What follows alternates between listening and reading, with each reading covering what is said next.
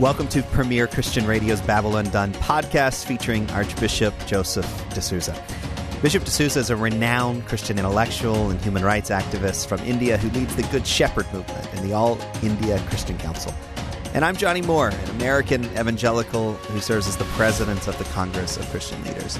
I come from America, the Archbishop comes from India, so naturally we meet in London. Okay, Bishop, what are we talking about today? We are looking at, again, the issue of the church, the growth or decline. But I don't think, Johnny, that many have met our next guest or understanding what he knows about a thriving Latino Christian church. And the theme really is the rising global impact of the Hispanic Church, which we are looking at. I'm really struck by the growth of the Hispanic Church, the Latin Church, and how they're experiencing a growth in numbers and quality, and how they're breathing life into cities and regions and the poor, and also reviving faith, especially in North America. The impact of the Hispanic Church is huge. So I think this episode is going to be one filled with hope and tells a story that all Christians need to know. And our guest is the Reverend Samuel Rodriguez. He's the American leader of the global Hispanic Church. He's a pastor, a movie producer, an author, a civil rights activist. Reverend Rodriguez is the president of the National Hispanic Christian Leadership Conference, the world's largest Hispanic Christian organization, which serves as a representative voice for more than 100 million Hispanic evangelicals assembled in over 40,000 churches in the United States, and in association with over 400,000 churches throughout the broader Spanish-speaking diaspora. He's advised multiple U.S. presidents, Democrats, and Republicans. He travels all around the world all the time. He also is the chairman of the Congress of Christian Leaders and a dear friend to Archbishop D'Souza and to me. And welcome, Reverend Samuel Rodriguez. So, Sam, our audience is global and very diverse, and we are introducing you to this audience and going to be thinking about the rising global impact of the Hispanic or the Latino church. If somebody in our audience in Asia or Hong Kong or somewhere asked, who's Sam Rodriguez? How would you answer that, and how would you tell that story of yours in a couple of minutes? Who is Sam Rodriguez? Sam Rodriguez is the epitome of 1 Corinthians 15:10, the words of the Apostle Paul. By the grace of God, I am what I am. Amen. There it is. That's Sam Rodriguez. I was raised in Bethlehem, Pennsylvania, hence my messianic complex. Bethlehem, a little town of Bethlehem. And to a Mack truck worker, a UAW worker, a union worker, and a stay-at-home mom. And that Judeo-Christian value system undergirded my upbringing. My mom gave me a choice: attend the nearest evangelical church or die. I chose wisely. I am here to tell about it, to talk about it. So here we are. I grew up with a strong affinity for mathematics and science. I attended Lehigh University, but I may preach like Captain Kirk, but I think like Spock, or any Trekkie in your audience. But I grew up with a strong affinity for mathematics and science. I still believe that calculus and algebra are the language of God. And so if you failed algebra, you should repent, and there should be a realignment of your theology. I'm in trouble. So I doubted everything I experienced. I doubted what I saw being, forced to attend my evangelical church until I had, right about the age of 13, a legitimate, very powerful encounter with God. It was so measurable. It was witnessed by a couple hundred people. So if some in your audience are not open to this, that's fine. I respect that. I lived at 200 witnesses, and the person who was the conduit of this is still alive and just did a television interview. I'm about 12, 13 years of age and attending an Assembly of God church. I'm doubting everything. I'm an evangelical agnostic. I'm an agnostic who happens to be evangelical because my mom made me an evangelical. And this guy walks into his church in the 1980s. His name is Bernie Gallo. He was the Teen Challenge choir director of the Teen Challenge ministry led by David Wilkerson, very iconic evangelical leader who pastored Times Square Church. And this guy walks in, it's the 80s, no internet, walks in there in the middle of a song, Holy Spirit, you are welcome. He interrupts the song and says, the Lord says there is a Sammy, not a young man, not generic, there's someone here. There is a Sammy in this audience who is a young man. Wow. Now, I was the only Sammy. It's a Latino church, so as you all know, Hispanics, we are very, very quiet, introverted. We never, ever get excited in church. I'm being very facetious. For your audience, I'm being sarcastic, just in case. Yeah. So my church collectively just did, ahí está el muchacho, which means, ahí está el muchacho. Okay? So my pastor, Reverend Luis Felipe Lugo, I give you names, who's still alive, said, Sammy, it's you. You're the only Sammy here. So I'm walking up going like, oh my goodness, is this embarrassing? What's this guy going to do to me? And I went, if that rapture thing is for real, come Lord Jesus, come. Like, do it now. Because I have no idea what's next. So I walked up. And this man looked at me and said, Sammy, the Lord says, everything I'm doing now, gentlemen, and I mean, what I'm living out, preaching the gospel, advancing the kingdom, working with Johnny and yourself, Bishop, that was all laid out when I was 13 years of age. Not generically. It wasn't like, Sammy, God's going to use you and God's going to bless you. Winking and nod. With great specificity. And here's how he concluded. Watch this. Sammy, believe it or not, the Lord says, you're going to be praying for president of the United States of America. Wow. Now, not everyone needs that. By the way, there was a young lady in the audience who witnessed this on the left-hand side. That's my wife of 34 years. Wow. So she witnessed it, her family witnessed it, my pastor witnessed it. It's been documented on various television networks and magazines and so forth. The point is, not everyone needs that. Sam is a Thomas. You asked me, who's Sammy? I'm a Thomas. I'm a math and science guy. Sam required some sort of supernatural intervention in order to affirm my calling. If not, I don't know if I ever would have been fulfilling that calling. And that opened up a number of doors. I went to Penn State, went to Lehigh University, and God opened doors for me to preach and unite the Latino community at a young level, my generation, Generation X back in the 1990s. And we were able to host congresses that inevitably became the National Hispanic Christian Leadership Conference. That's Sammy's journey. Ever since then, by the grace of God, I've been able to advise only by his grace and by his divine appointment in spite of me. I've been able to advise 3 presidents, President Bush. I advised him for 4 years. I advised President Obama for 8 years. And I advised President Trump for 4. Now, for your audience, I am not required to vote for them in order to serve as an advisor. I was an advisor to 3 presidents, and I did not vote for all 3. I have a biblical rubric that guides me in the way I vote. I believe it's biblically substantiated, and therefore I don't have to vote for certain candidates. But God opened doors, and likewise we produce movies in Hollywood, pastor a wonderful multi-ethnic church, and above all, I have an incredible family. All my kids love Jesus. They're educated, and they happen to be comedians. I have no idea where to get it from. Sam, there's a lot of talk about what's wrong with the church. Okay, it seems like everybody's fixated on everything that isn't just right. But what makes you optimistic about the church? I mean, you've seen as much of it as anyone I know all around the world. The 2 gentlemen in front of me, I'm not kidding. That's not even. I really mean it. The fact that we have a John 17:21 moment taking place, hence the Congress of Christian Leaders, is very important in my heart. And having you as the leader speaks accolades to optimism in the church. Yeah, listen, God's bringing the church together. There's a renewal and awakening taking place, and it is. I know we want to put timestamps on it, and we have these metrics that we've laid out. I look at biblically substantiated metrics. The Spirit of God is being poured out upon all flesh. People from different ethnicities, groups, cultures, even those that are antithetical to our Judeo-Christian value system because of religious or cultural, political upbringings and myopic thinking, they're having encounters with God. hence in the Middle East, hence through dreams.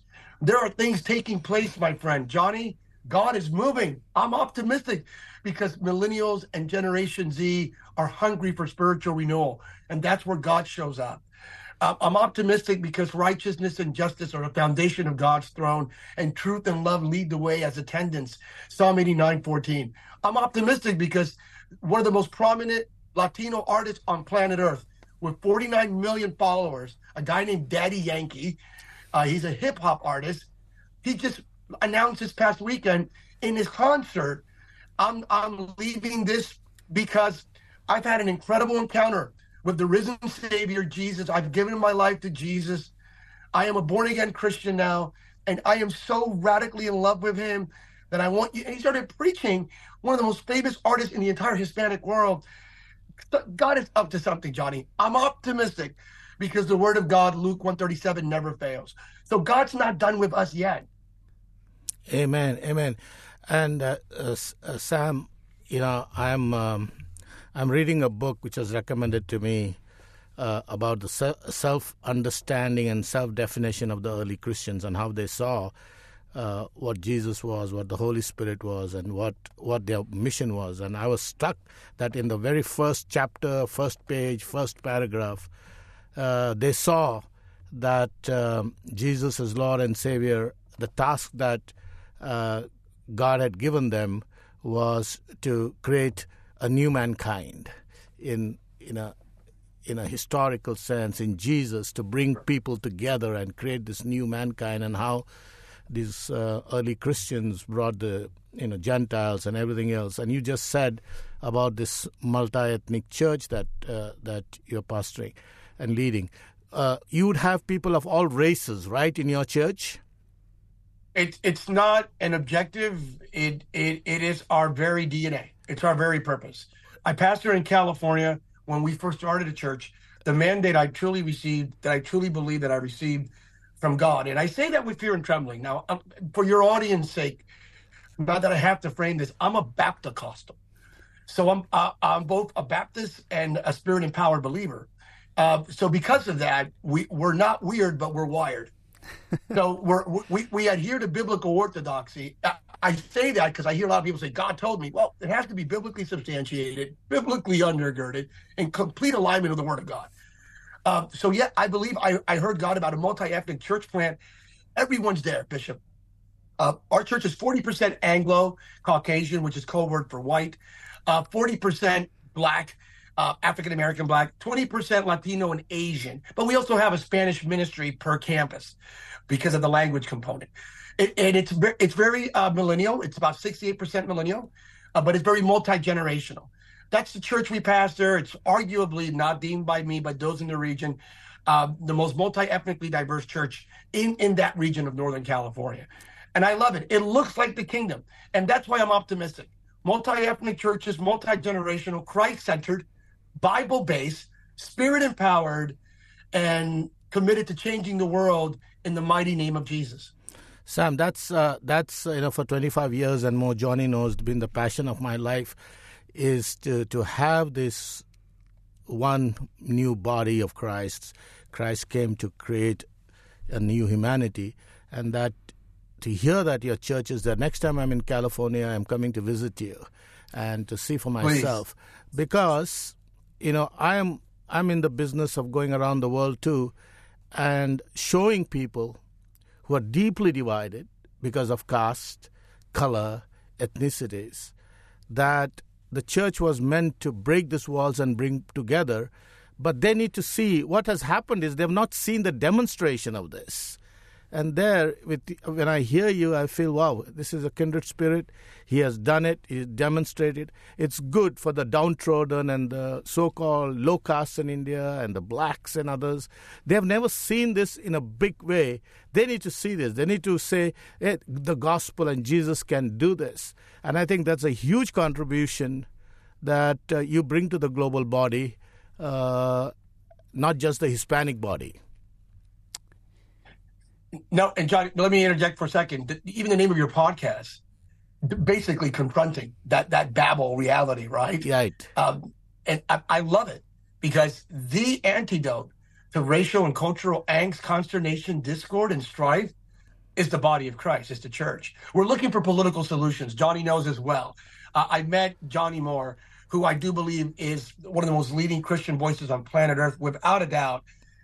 I met Johnny when he was a young buckaroo at Liberty University. He was a young buckaroo speaking at Liberty University. And we intersected, and God just united us, and we were done. And he had me at hello in a good redemptive way. I just don't want to confuse your audience there. But this idea of multi-ethnicity and multi-ethnic, I say multi-ethnic, notice I never said multicultural. The reason I say multi-ethnic, because the only culture we should be elevating is the culture of the kingdom. So we're a multi-ethnic kingdom culture movement. And for such a time as this, the only agenda that can save the world is not the agenda of the donkey or the elephant. I'm talking about the mascots in the American political spectrum. The only agenda that can save the world is the agenda of the Lamb. It's the Lamb's agenda. Absolutely. Yeah, let's go there for a minute, Sam. It's one of the things I think you and Archbishop D'Souza have in common. When I think about leaders, Christian leaders around the world who know how to deal with people who believe differently than they do, who know how to engage in the public square. You at the head of this incredible Latino Hispanic evangelical movement, Archbishop D'Souza, leading a minority Christian movement, because all Christians in India are minorities, and yet watching his influence across culture. You've no doubt learned countless lessons, through the years. You've worked on all kinds of difficult issues in the public square. You've rubbed shoulders with leaders who you agree with, and lots of those you disagree with, and yet you find a way to make a difference. Like, how have you had such an impact in such a diverse world? What have you learned to help the rest of those listening who may be tempted just to stay out of all of it? It's just best just to stay out of all of it. And yet you seem to have demonstrated that you can be in it and yet not come away from it like everyone else. Johnny, you know very well, and I am probably the president of the Bishop D'Souza fan club. His leadership is legendary. I've seen him, and I've seen what you have done. I have a rubric that guides me every single day, be it in the White House or in Hollywood, wherever God assigns me. And it's real simple. Today's complacency is tomorrow's captivity. Every single day, Sam, remind yourself, today's complacency is tomorrow's captivity. 2, you are what you tolerate. Sam, in conversation, in public policy, in your own life, in your family, in your community, in your generation, in your nation, you are what you tolerate. 3, truth must never be sacrificed on the altar of political or cultural expediency. Never sacrifice truth, Sam. Not even to gain access, be it to the Oval Office, be it to a Hollywood script, whatever it may be. Never sacrifice truth. Number 4, there is no such animal as comfortable Christianity. Christianity has been, and until the coming of the Lord and he establishes his kingdom will be, a countercultural narrative. Absolutely. Because we are about righteousness and justice, truth and love. We are light in the midst of darkness. And number 5, Samuel, always reconcile your eschatology or your missiology, which means even though we know Jesus is coming back, while we are waiting for Jesus to come down, Jesus is waiting for his church to stand up. Be part of that church that doesn't lean left or right, but rather stands on God's word, on the finished work of Christ, and on God's promises. That guides me, Johnny, in all of my deliberations, Bishop. Every single day, that's the rubric that guides me. Yeah. And Sam, we are all, blessed and thank God for what He's doing in the Latin Church and the Hispanic Church and through your network, etc. And when you look at the powerful growth, the momentum and all, what would be 1 or 2 reasons why that's happening? Because we're both a vertical and horizontal community. The Latino church is one of the fastest growing churches on the planet, but it's because we're both vertical and horizontal. Let me explain. The cross is both vertical and horizontal. And for years in evangelicalism, in Protestant Christianity, And I'll go to the Catholic Church in a second. But in Protestant Christianity, we focus exclusively, if not from 1950 to about the year 2000, on the vertical, which meant what? We're leaving. Jesus is coming, rapture, et cetera, et cetera. And I have no qualms regarding your dispensationalist mindset or whatever worldview may guide you in your eschatological interpretation of the last days. I respect that. However, the escapism was so great that we abandoned the horizontal. So we weren't committed to societal transformation because the church, we're out. And the Latino community came along and said, wait a second, why can't we be both vertical and horizontal? Why can't we be both righteousness and justice, truth and love, sanctification and service, John 3:16 and Matthew 25? Why can't we be both conviction and compassion? What about this? Why can't we be both Billy Graham's message and Dr. King's march? Amen. That's what makes us unique, gentlemen. We're both Billy Graham's message of salvation exclusively through Jesus Christ, John 14:6, but we are also committed to the march of Dr. Martin Luther King Jr., the march for biblical justice, undergirded by Psalm 89:14, Luke chapter 4, Micah 6:8. That's us. So the Latino community, get ready for one, is Billy Graham and Dr. King in a blender with a lot of salsa sauce on top. You made a brilliant point. Billy Graham and Martin Luther King. And you talked about the problem of the vertical. And that has been one of evangelicalism's blind spot. Most people don't know this, Sam, but I've written about it. When the evangelical community around the world had the first Congress on World Evangelization in Berlin, which later became the Lausanne Conference and all. Right. They invited everybody, but there was one Christian leader of that time and era who did not get an invite, and that was Martin Luther King. Can you imagine how this vertical thing has impacted us? It's myopic. It's cultural myopia. It's theological rigidness where it's not orthodoxy. No. It's not. I am committed to biblical orthodoxy, sound doctrine. And I oppose any and all vestiges of heretical teachings and so forth. But that's not theological orthodoxy. That's just discriminatory, bias, myopic, limited thinking. And it's wrong. We missed an opportunity. How can you not invite one of the iconic Christian leaders on the planet to a gathering of the most influential Christian leaders on the planet? Wrong. So that from the onset was wrong. But the great news, back to Johnny's one of the initial questions, why are you optimistic? Because the Congress of Christian Leaders has a different DNA. And we are so multi-ethnically committed. We're so kingdom culture driven. And it's not inflating here. We guide ourselves, and we're certain that we have others looking at us to make sure that we do everything with impeccable integrity, and we fulfill that great mandate to be inclusive. Sam, you are the chair of the Congress of Christian Leaders. Johnny is the CEO, the leader, and I receive your passion. What's the vision you have for the Congress of Christian Leaders as we go forward? Why yet another alliance or Congress? What are we bringing to the table as Congress of Christian Leaders that can not only fire up the church but fire up a watching world? Well, Bishop, my assignment is to serve and undergird and be the wingman to Bishop D'Souza and the one and only Pastor Johnny Moore. We have incredible leadership, fully committed to the agenda I just laid out, to righteousness and justice, truth and love. And here's the idea. Imagine the gathering, like a council of James. Imagine the gathering of the most influential Christian leaders on the planet in the year 2024. And every year post facto until the coming of the Lord.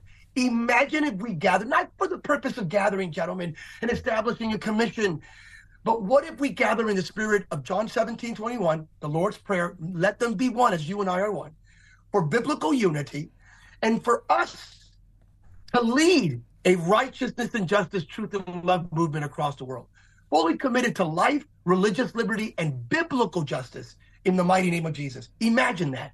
So imagine a Nicene Creed, for lack of a better term, not for the purpose of understanding which book should be in the Bible, but what should be the agenda of the collective Christian community, the Bible-believing community, for such a time as this.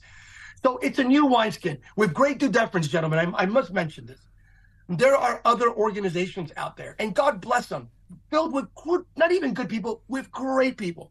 However, the moment you see other organizations who began in its infancy, great objectives, but however have deviated from Psalm 89:14, from John 14:6, from biblical orthodoxy, where they have deviated from the truth of the Bible regarding life, religious liberty, biblical justice, nations that are being persecuted. When organizations that are Christian conflate what took place on October 7th in Israel, where they can't just stand up and say, Hamas is a terrorist group.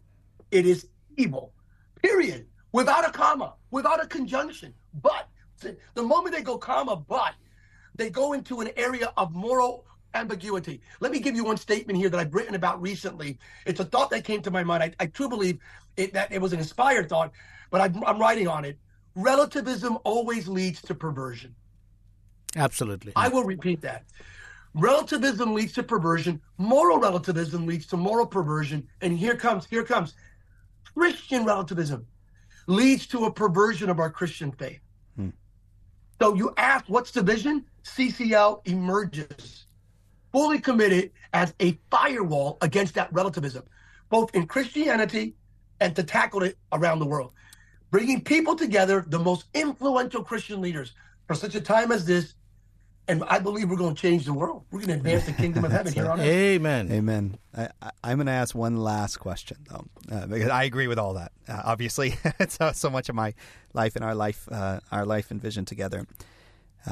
Lots of organizations, lots of churches, lots of institutions all began with the best intentions. And when we talk about righteousness and we talk about justice, what is the kryptonite to the righteousness part of this? Where do you go wrong on being so heavenly minded you're of no earthly good, or on the justice side, where it becomes its own thing? Like, where? Give us a warning. Not just for the Congress of Christian Leaders, but for every church pastor listening to us, every good-intentioned young Christian who just wants to rescue the world and stop discrimination, every Bible-believing Christian who stands for righteousness every day in the public square. Where do you get it wrong on both ends of the spectrum, and how can we protect against it? The moment we permit a false dichotomy that separates the vertical from the horizontal elements of the cross. If we go fully and exclusively vertical and it's all about righteousness, we miss the horizontal. And if we go completely justice, and by the way, it has to be biblical justice. Justice in the name of Jesus, justice in the preaching of the gospel, justice for the fulfillment of the Great Commission, not just justice for justice sake, but it's both vertical and horizontal. If all we do, Johnny and Bishop, if all we do is preach truth exclusively, then we are nothing better than mathematicians. If all we do is preach love, then we're nothing better than California hippies. The moment we preach truth in love, truth with love, and truth for love, we are born-again Christians, and we change the world. Amen. That's the firewall, my friend. That's a great note. Thank you, Samuel Rodriguez, for once again inspiring all of us and giving us your time today. I've known Sam Rodriguez for my entire adult life. He is such an inspiration to me and so many things I've done all around the world. But there's never a moment I'm in a conversation with him where I don't leave fired up. But Bishop, it's not just about getting fired up and excited. I mean, he not only fired us up and motivated us, but I got a bunch of notes of substance, how to do these things, and this is the type of conversation I need to listen to about once a week, I think. Yeah, it's massive. We covered a lot of territory. I must say, I've heard Sam and all, but today in interviewing him, I think we went a little deeper, and I asked questions, and just a breath of such fresh air. when he said we need to bring Billy Graham and Martin Luther King together. I mean, that's a radical statement, and most people don't get it. Those who are Billy Graham, they want Martin Luther out. Those who are Martin Luther King, they want Billy Graham out. No, this is the bringing of the vertical, and that's what is going to transform and change the world. And so I'm looking forward to April. Yeah, we're going to gather together the leaders of the largest Christian movements in the world for a time like this, a time of seeking the Lord, and then deciding what we should focus on for the next 5 or 10 years, and that's all Sam's inspiration. And again, it's not just a pep rally; it's things like we heard, we have to decide that you are what you tolerate, that we should never sacrifice truth on the altar of political expediency, that today's complacency is tomorrow's captivity, that as Christians in a world that doesn't always accept what we believe, we need to remember that has always been the case for 2,000 years. We are a countercultural movement, and we need to get used to that. There's just so much here.